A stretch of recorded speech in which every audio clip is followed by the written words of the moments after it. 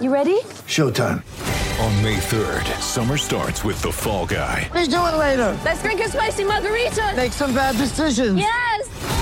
Audiences are falling in love with the most entertaining film of the year. Fall Guy. Fall Guy? Fall Guy. That's what the poster said. See Ryan Gosling and Emily Blunt in the movie critics say exists to make you happy. Trying to make it out? Nope. Because I don't either. It's not what I'm into right now. What are you into? Talking. Yeah. The Fall Guy. Only in theaters May 3rd. Rated PG-13. Palmerbet on the edge of the box. Oh, it's a straight-up screamer! Download our app today and enjoy straight-up screamers this FIFA World Cup with great odds, great promos and same-game multi at Palmerbet. Gamble responsibly. For Gamblers' Help, call 1-800-858-858. Is our good friend David Noble. Hello, Nobes. Hello, Kimbo. G'day, Rooch. How you guys going? Well, not bad. You're like Rooch now. You've joined the media. It's all fun and no responsibility, eh? Come on, David. Ask him what his job is. What profession What's he your job, Kimbo? believes he is. I'm not part of the media. Never have been. You know Amazing. that, Nobes. You're an entertainer. I'll take that. Hey, Nobes, if we can get, we've spoke to you on numerous occasions, but not for some time. How are you personally now after all the events that took place at North Melbourne? I'm pretty good, Kimbo. All things being said, had a good break. We went away. We had a time to sort of get away together. Sarah, myself, and spent some time, just reconnecting, and then time with the family, and a bit of time to reflect and look back on a few things as to what went on, and things that went well and things that didn't, and I've moved on and got myself back into some study and moving forward. If you've moved on, you don't have to answer any of these, but would have you done anything different with the advantage of hindsight?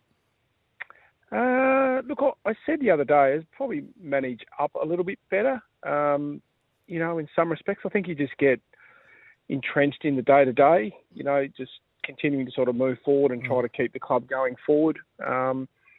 It'd be one thing. Look, I think there's things on both sides that we could have done better as a collective, but probably things for me to sort of self-reflect upon, and that's probably what I'd say. Let's move to the now. You do sound refreshed. You're eminently qualified. Are you ready to take on the Essendon job? Oh. I haven't had that one thrown at me. Really? Well, they're mad if they don't talk to you. Would you be interested? Oh, God. I don't know, Kimbo. It's You'd need his help. Look, it's an interesting spot at the moment. It's been really good to sit back and have a good look around at what other industries are doing, what other sports are doing. It's been really refreshing, actually, to just sit back and I've talked to a lot of people, had a lot of conversations and coffees and lunches with a lot of, contacts that you build up over the journey. And I'm probably not in a mad rush to sort of make a decision, I'd have to say. So if Essendon rang tomorrow, would you be prepared to sit down and have a chat with them? I'd probably have a coffee. I don't know that I'll have an interview. I've probably got some questions I'd want to ask. But, I'm sort of open to anyone that wants to pick up the phone and have a chat. Well, you've got a good track record at the moment. The last person you brought into a job actually finished up with a job in Jeff Walsh. It's a bit ironic that, Bruce, isn't it? it? He did his report to the board and I got fired, and I did my report and got him a job. I know you've been asked. I know you've been asked 100 times on Jason Horne-Francis, but are you surprised by any of it? Look, not extremely surprised. I didn't get up and go, oh wow, that one sort of came out of left field. We probably knew that there was some interest halfway through the year, but nothing that we were ever concerned about. I mean, it was. I think I've spoken to you guys both, on air and off air, that you would always track the SA boys that left home and reach out to the managers and talk to them and see how they're going. And so it wasn't not a total surprise. No, not for me. So, David, let's deal with perception and reality. Who is Jason Horne-Francis? He's one of the most competitive young guys that I've ever dealt with, Rich. He's a very highly intelligent, football guy. He sees things that it's hard to teach. When you're taking young guys through visions and concepts and bits and pieces. They'll get, I don't know, say 3 out of the 5 things. Jason will tend to get the 5. He'll see the extra couple of pieces that the outer layer of a stoppage, or the player that's leading in behind a player that's coming straight at you as far as a lead-up type of player. I mean, the things that you would expect a 5 or 6 year player in the team to do, to see, he sees that straight away. So, yeah, he's highly intelligent. And, look, his emotions spilled out at times because he's super competitive, and he wants not only him, but he wants the team that he plays with. He wants them to be really good. A lot of text coming through, Nobes. So this one's from Lewis. He says, he's a Port man. Can you ask David, he said, I know this is a simple question, but I'd like to hear it from the horse's mouth. Can you ask David where Jason Horne-Francis sits in terms of young talent that he's seen during his years in the game, and what type of player you think he will become? I think he squarely sits in the top 10, Kimbo, of what I've seen. It'll need to play out a little bit more to see what he can deliver. I was lucky enough to go back to him a bit, but, I coached Lenny Hayes as a 16, 17, 18-year-old. So Cam Rayner, I didn't necessarily coach Cam, but, saw what he did, Paddy Dangerfield. So, I mean, he's certainly got some capacity, and he's got some capability, but he needs to deliver that on a consistent basis over the next 2 or 3 or 4 years.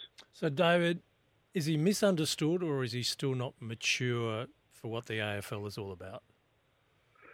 A bit of both, I think, Rooch, to be honest.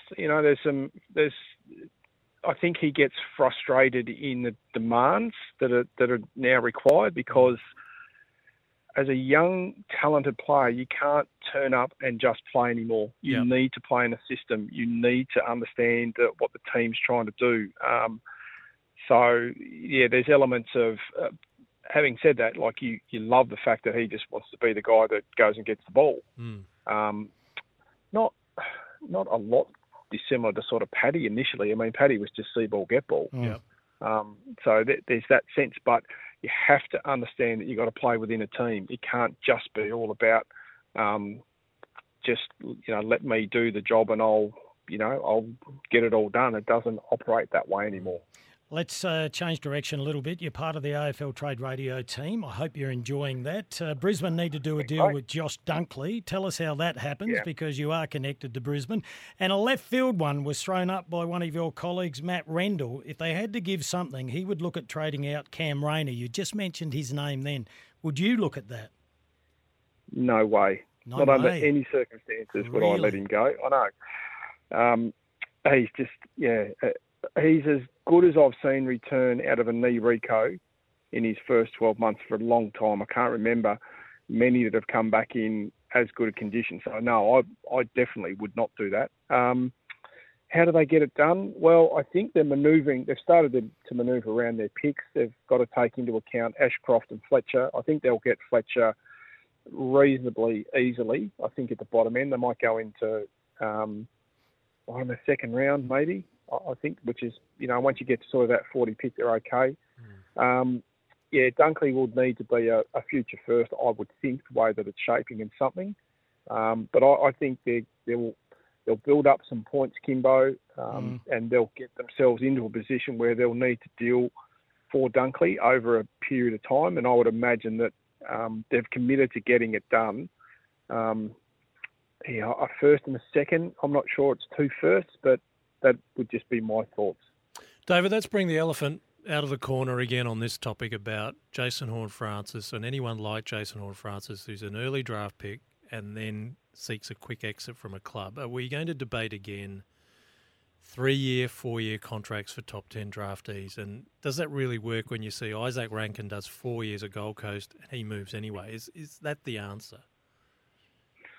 I don't think, unless the AFL wants to bring in some level that you can't trade those guys, Rooch. I think you could extend the contract to 3, but someone down here mentioning the anti-tampering side of things. When I was doing the list management at Adelaide, it was pretty clear you weren't supposed to talk to players in contract. Like that was Yeah, right. So you spoke That to was their pretty manager. clear from Kenny Wood. That doesn't seem to hold any weight now. So I don't think it's as simple anymore as just saying, well, first round or second round players need to extend their contract. I think there needs to be something else in there.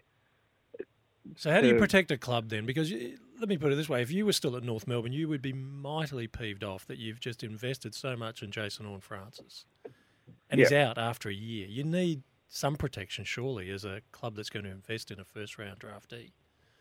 Well, I think you can say first 2 years, first and second year player can't be traded. Like that's relatively easy. But does that help if you then get a frustrated player like Jason Horne-Francis? Well, but I think when they come in the door, they know they can't leave for 2 years. Yeah, gotcha. Yeah.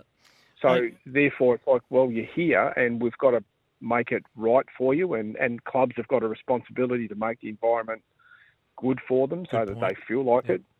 I mean, we spoke to Jason's mum and dad about, moving to Melbourne to support him. So that wasn't that we didn't have those conversations to try to, stabilise the environment for him. They were loose conversations. So, would this be something that you guys would entertain? But, yeah, maybe if they just said, well, you know what, first and second year players cannot be traded under any circumstances, and therefore they stay. Nobes, this is an awkward one for you because you were front and centre at the time, talking about JHF, Jason Horne-Francis. We're getting sick of saying his name. But you were hell-bent on getting the number one pick, the first one the club had ever had. Adelaide offered 3 first-round draft picks. They've now picked up Rochelle Dawson and Rankin. Which way do you wish you'd gone now? No, I think you'll always back yourself in of taking the best talent, Kimbo. Like a club hadn't had it. We finished down the bottom. We were pretty clear that he was the best, player in the country. His football, had delivered really well in a senior competition for 2 years running. So I think we're all great in hindsight. But at that point in time, we didn't feel like it was at that point that we needed to split that pick. North's in a spot now where they've got it again. I would absolutely split it this year. No question. The Adelaide Footy Club, we get a lot of text here. People are frustrated because they're not being active enough during the trade period. They've got their one player they want. Do you like the way they're going about it at the moment? Yeah, I do. I think they've grown really well this year. If you've watched their advancement, through this period, I think Nixie's doing a terrific job in where he's going. One of the key things is, stability. There is an element of creating that stability as to what, they need to grow and where they need to go. But they still might be active coming to the back end of next week. I know the guys intimately, Justin and Hamish are always on top of where things, are trying to be evolved. So they might be still working behind the scenes to get something else in the door. What would they be trying to get? They hardly have enough points to get Michael Annie. Don't know. There might be a couple of needs that they might want to fill again. There's a lot of talk that probably midfield is an area, to sort of continue to work through. With there Crouch. might be some. But they need to restock that area, don't they? So that's obviously going to be. So they may trade him out late. So David, I don't know what's happening with Frampton. Is he going to stay or is he going to go? No, he's going to Collingwood. Yep. Yeah. He'll go. No, it's great to have a chat here. We could keep going. We've run out of time. We need to get to an ad break. I'm glad you're feeling so relaxed. We'll speak to David Barham if he's still in charge tomorrow. Very carefully about Essendon, David. Very you'd be carefully. fine. You turn around in a heartbeat. They've got a great list. Good on you. Lovely to chat to you guys. Good Thanks, on you, David. Nobes. And I still owe you that wine. I thought you were his friend. Oh, yeah, Rooch. I'd back him in. You would send him into the Viper's nest. Too right I would. It's Tyre Power's Big Footy Final Sale. To kick things off, you can get the power to buy 3 and get 1 free on selected Toyo passenger car and SUV tyres. Tyre Power's Big Footy Final Sale can't last. Visit tyrepower.com.au now.